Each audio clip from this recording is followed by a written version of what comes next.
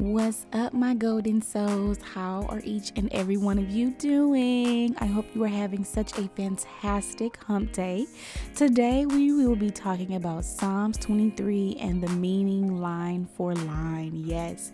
So today, I just want you to be at peace. I want to send you off in love, in harmony, and to just know that God is with you forever and always. So before I get off into reading to you Psalms 23, I just want to let you know that the majority of Psalms itself was written by David, and that basically Psalms is such a book about all kinds of different emotions that we as humans feel.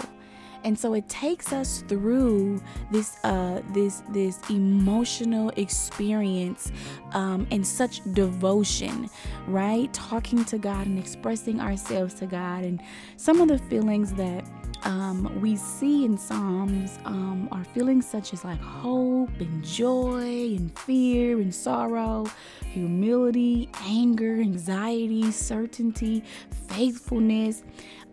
Just all those kinds of things, right? And so I just really want to share with you Psalms 23 and my interpretation of Psalms 23 and just send you guys off in peace. So, of course, I'm going to read Psalms 23 for you guys. I will be reading it in the New King James Version. It says, "The Lord, the shepherd of his people, a psalm of David. The Lord is my shepherd, I shall not want. He makes me to lie down in green pastures. He leads me beside the still waters. He restores my soul. He leads me in the paths of righteousness for his name's sake. Yeah, though I walk through the valley of the shadow of death, I will fear no evil, for you are with me. Your rod and your staff, they comfort me. You prepare a table before me in the presence of my enemies. You anoint my head with oil. My cup runs over. Surely goodness and mercy shall follow me all the days of my life, and I will dwell in the house of the Lord forever." That is beautiful, isn't it? It sounds so amazing. And so we know that as far as the setting of Psalms, King David was the one that wrote the Psalms, and he grew up, of course, we know that he grew up and he worked as a shepherd before he was promoted and blessed to be king. Hallelujah. And so with that being said, he knew a lot about shepherding. He knew a lot about leading his flock. And I love the way that he takes God and he uses God and calls him the shepherd as well. He calls him the good shepherd. Praise God. And so as we all know that the shepherd's job is to care for their flock. Our pastors are shepherds, and so they are devoted to the flock. They are to care for the flock and make sure that they are safe, make sure that they are spiritually nourished, make sure, that their flock is calm. And so they're also responsible for the lost.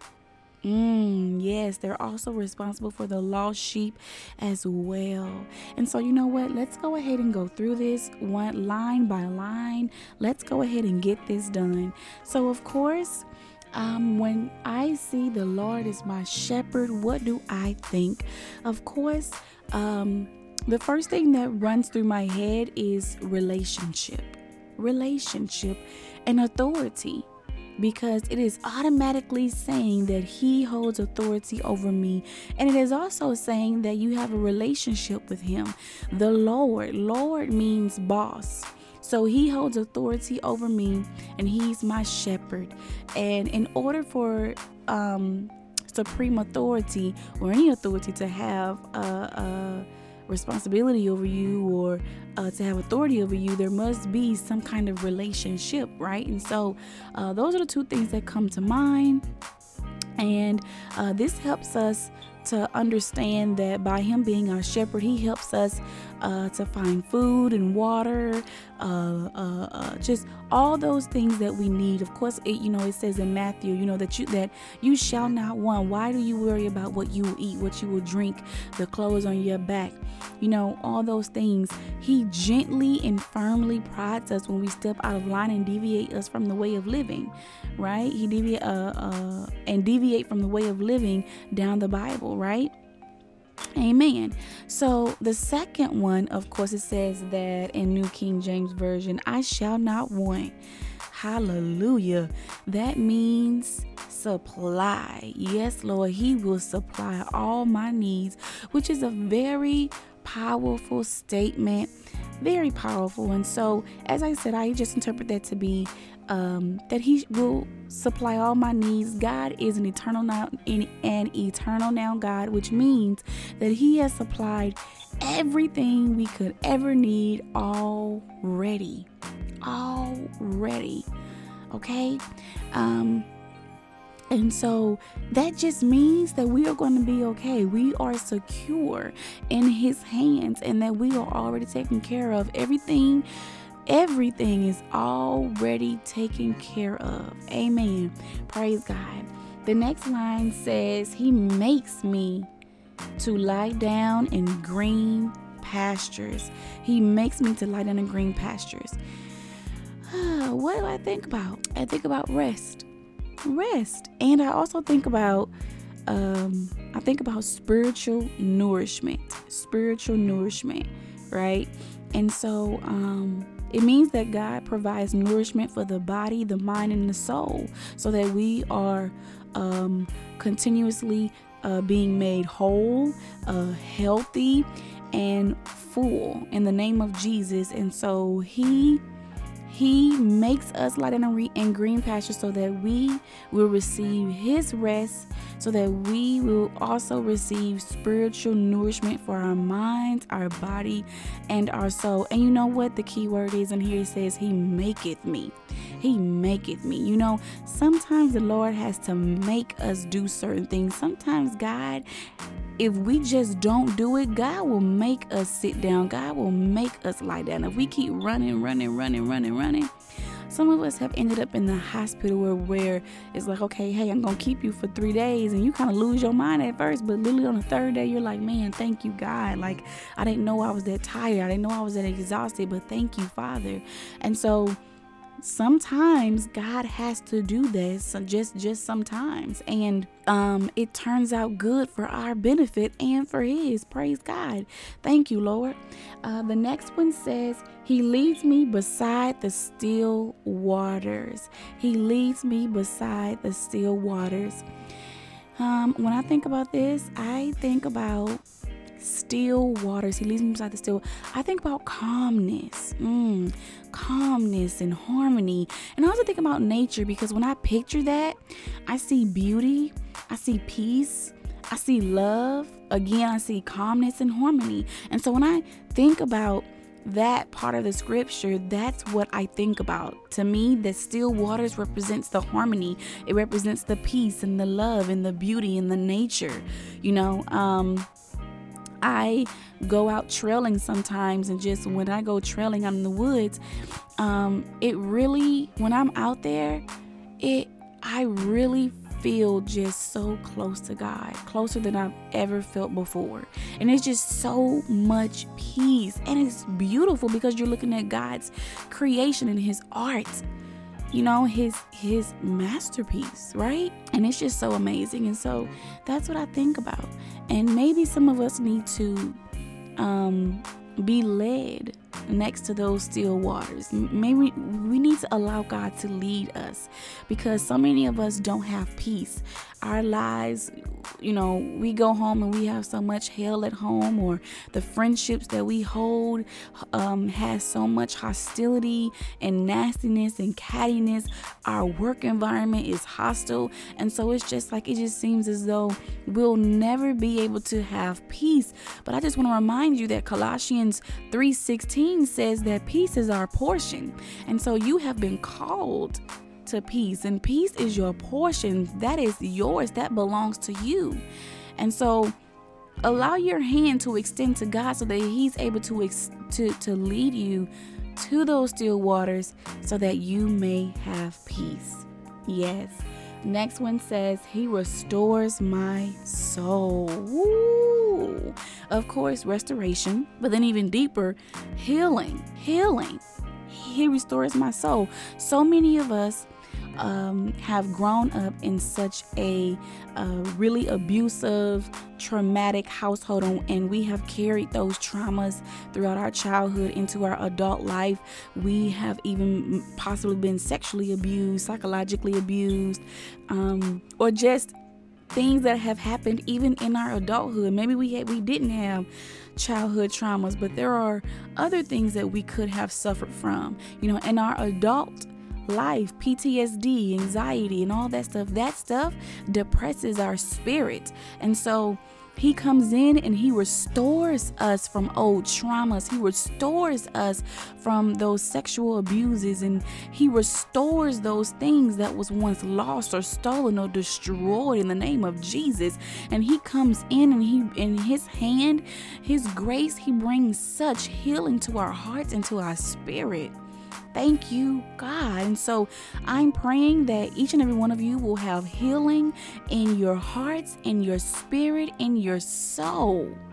Yes, that your health will be restored, that your joy will be restored, that your peace will be restored, that the security of just your being, yourself will be restored, that you don't have to depend on a ADT system for security. That commercial where it says, they stole my peace of mind. So they relied on an ADT system for security to keep them safe. But God is greater than an ADT system. God is greater than any camera we could put up into our home, because who knows that it don't matter how many cameras we have in our house, people still gonna break in if they come in and they see that we got something that they want, that they desire. They're gonna come in and take it anyway. They're gonna find some kind of way, right? So praise God. All right, the next one says, he leads me in the paths of righteousness. He leads me in the paths of righteousness. Praise God. I think about guidance. Because to lead me, you have to guide me. That's exactly what I think about. And so with that being said, that means that he has to have direction in where to turn, where to go, all that kind of stuff. He has to know that on the path that I'm taking, he has to clear that path for me, because he's guiding me. He clears my way. He declutters the things that have deterred me from going on my path. He declutters the things that have crowded my path in the name of Jesus. And so he knows what's up ahead of me. He sees what is before me before I can even see it. And so he directs us. He leads us into directions of righteousness, right? Meaning that paths that are wholesome and with full integrity. Praise God. Oh, I'm so sorry. My legs just hurt. I'm sorry. All right. Praise God. So the next one is, yes, though I walk through the valley of the shadow of death. Yes, to me, that's testing. That's testing. And this is the most important line in Psalms. Though many people may not think that it's important, it really is, because it tells us that yes, you may need to walk in difficult territory in your life. However, you don't need to fear, because the next following line says, I will fear no evil. So you will walk through difficulty. You're going to walk through fire, but you don't need to fear, because the Lord is with you. The Lord is with you, and he assures your path. I know Isaiah chapter 40, basically says that when you walk through rivers of difficulty, you will not drown. When you go through fire, you will not smell of smoke. Hallelujah, amen. And so those times that we have to walk through the fiery furnace is certain. Those days will come, but just know that we don't have to fear. We don't have to be afraid, because God said that he will not leave us nor forsake us. He's with us always. Amen. Hallelujah. The next one says that, Let's see. You prepare a table before me in the presence of my enemies. Lord have mercy, God. Lord have mercy. Did I skip one? Oh, yeah. Your rod and your staff, they comfort me. How could I forget that? Okay. Your rod and your staff, they comfort me. Amen. I look at that as discipline. I look at that as a lot of things, because I know Moses, even David himself, I look at them as shepherds, and they both carried rods and staff to guide the sheep and to ward off wolves and other types of predators that might come in and harm them and do destructive things to the sheep. And so the Lord is also has his rod and his staff, right? So it may be for our protection and to keep us on the right path. The rod and the staff, in fact, are there to comfort us and know that we are cared for and loved. Yes, praise God. And so that's what I look at. Praise God. Thank you, Jesus. Hallelujah. Let's see. You prepare a table before me in the presence of my enemies. What do I think about that? So this basically implies that we will encounter enemies, right? A lot of people say, I don't have no enemies.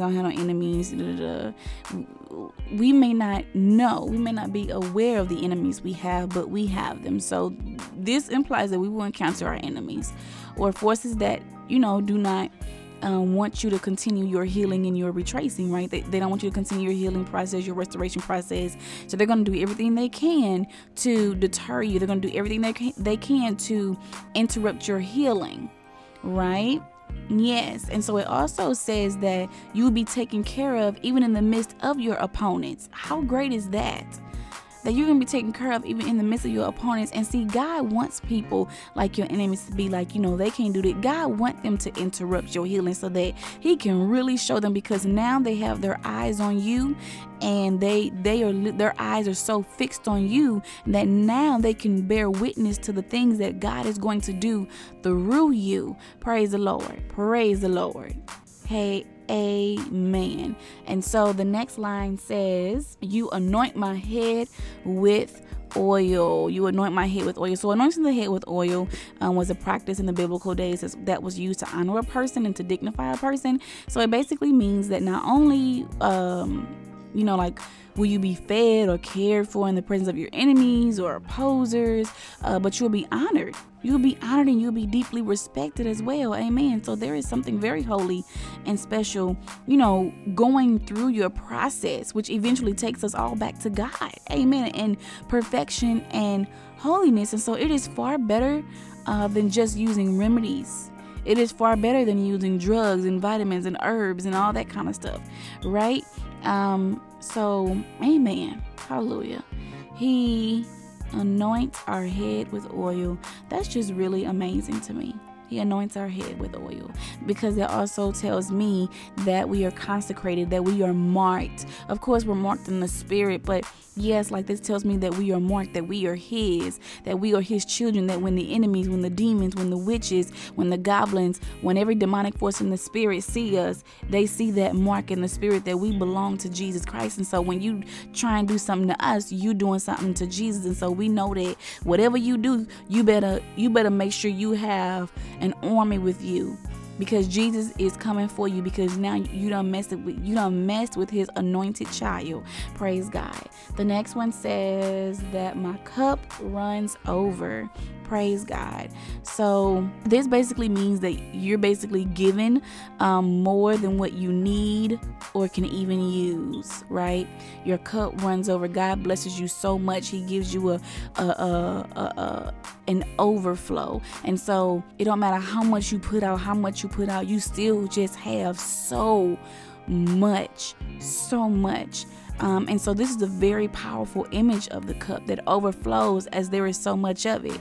And so it means that that you and I, we are abundant. We are abundantly loved. We are abundantly cared for. We are abundantly secure. And another thing, we have abundant life. Praise God. Amen. So our cup runneth over and it could never run out. Hallelujah. Jesus, thank you, Father. What else we got? It says, surely the goodness and mercy shall follow me all the days of my life. And so this can actually be interpreted a whole bunch of different ways. But what do I think of when I think of blessings? Blessings, to me, it means that goodness and mercy shall go with you and me wherever we go and whatever we do. Even if we are in unfamiliar territory, even if we're in unfamiliar terrain or area or places or people, we're going to have goodness and mercy wherever we go, and we are going to have protection wherever we go. Amen. And so it also implies that at times that, when we sin, or when we don't think about it or think, act, speak correctly, that mercy is there. So even when we don't do things correctly, God is there. His mercy is there forever. He's always going to give us a new cup of mercy. Praise God that He's our overseer. He's our shepherd, and He's guiding us, and He's treating us mercifully and leniently. Hallelujah. And that our mistakes are forgiven. Our mistakes are forgiven with Him, and that He will remember them no more. That means He will dismember them from our body. Every sin that we have committed, as long as we repent, of course, He will dismember them from our body. Praise God.